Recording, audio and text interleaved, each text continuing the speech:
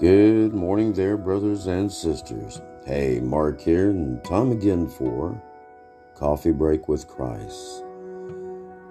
Here's a question for you. Deep down, are you thirsty? Let's start off with the scripture, John 4, verse 13. Jesus said to her, "Everyone who drinks from this water will be thirsty again, but whoever drinks of the water that I will give him will never be thirsty again.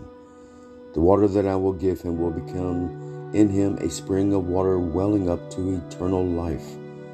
And the woman said to him, "Sir, give me this water so that I will not be thirsty or have to come here to draw water."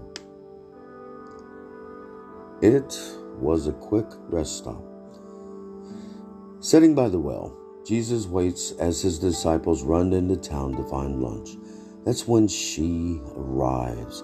A woman from the nearby town has come to draw water. At this time of day, in this heat, most avoid the well. But for this woman, she prefers it this way, quiet, alone. No one to condemn and no one around to judge. You see, she is well known around town, but not in a good way. Her reputation and her story are full of shame. Pretty soon we discovered that this woman is thirsty, but not just for water, something more. Deep down she feels empty, unsatisfied. We learned that she's been searching for satisfaction in others, in relationships. Over and over again, she tried to find what she believes will satisfy her heart and soul. But it all turns up empty. Her story is full of broken dreams and promises and shattered hopes, baggage and pain. To Jesus, this comes as no surprise. He knows her story and he lays it all out. 5 husbands, and the man she now lives with is not her husband. Nothing is hidden from Jesus. There are no secrets here. And what does she do when she realizes that Jesus knows her story? Does she run or hide? No, just the opposite. She's excited. She wants to know more. It's as if that somehow she has been set free.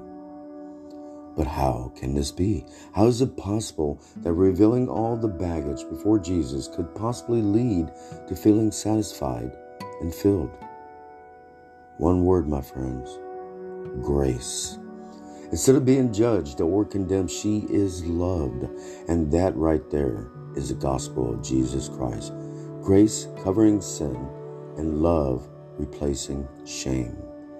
Only when we experience the loving grace of Jesus Christ will our hearts and souls be truly satisfied. No longer will we need to run and hide, because all that we've done has been covered by all that Jesus did. Finally, the deepest longing of our hearts can be filled. If shame is the driving force of your life, you will never be satisfied. If you're struggling with shame and unworthiness because of your story, stop running.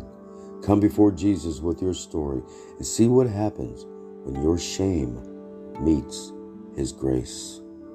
This is the satisfaction and joy our souls long for. This is the good news of the gospel. Amen. All right, brothers and sisters, here's hoping that all will have a most awesome, blessed, and groovy day. And always remember to keep our Lord and Savior, Jesus Christ, so very strong in your hearts. Amen.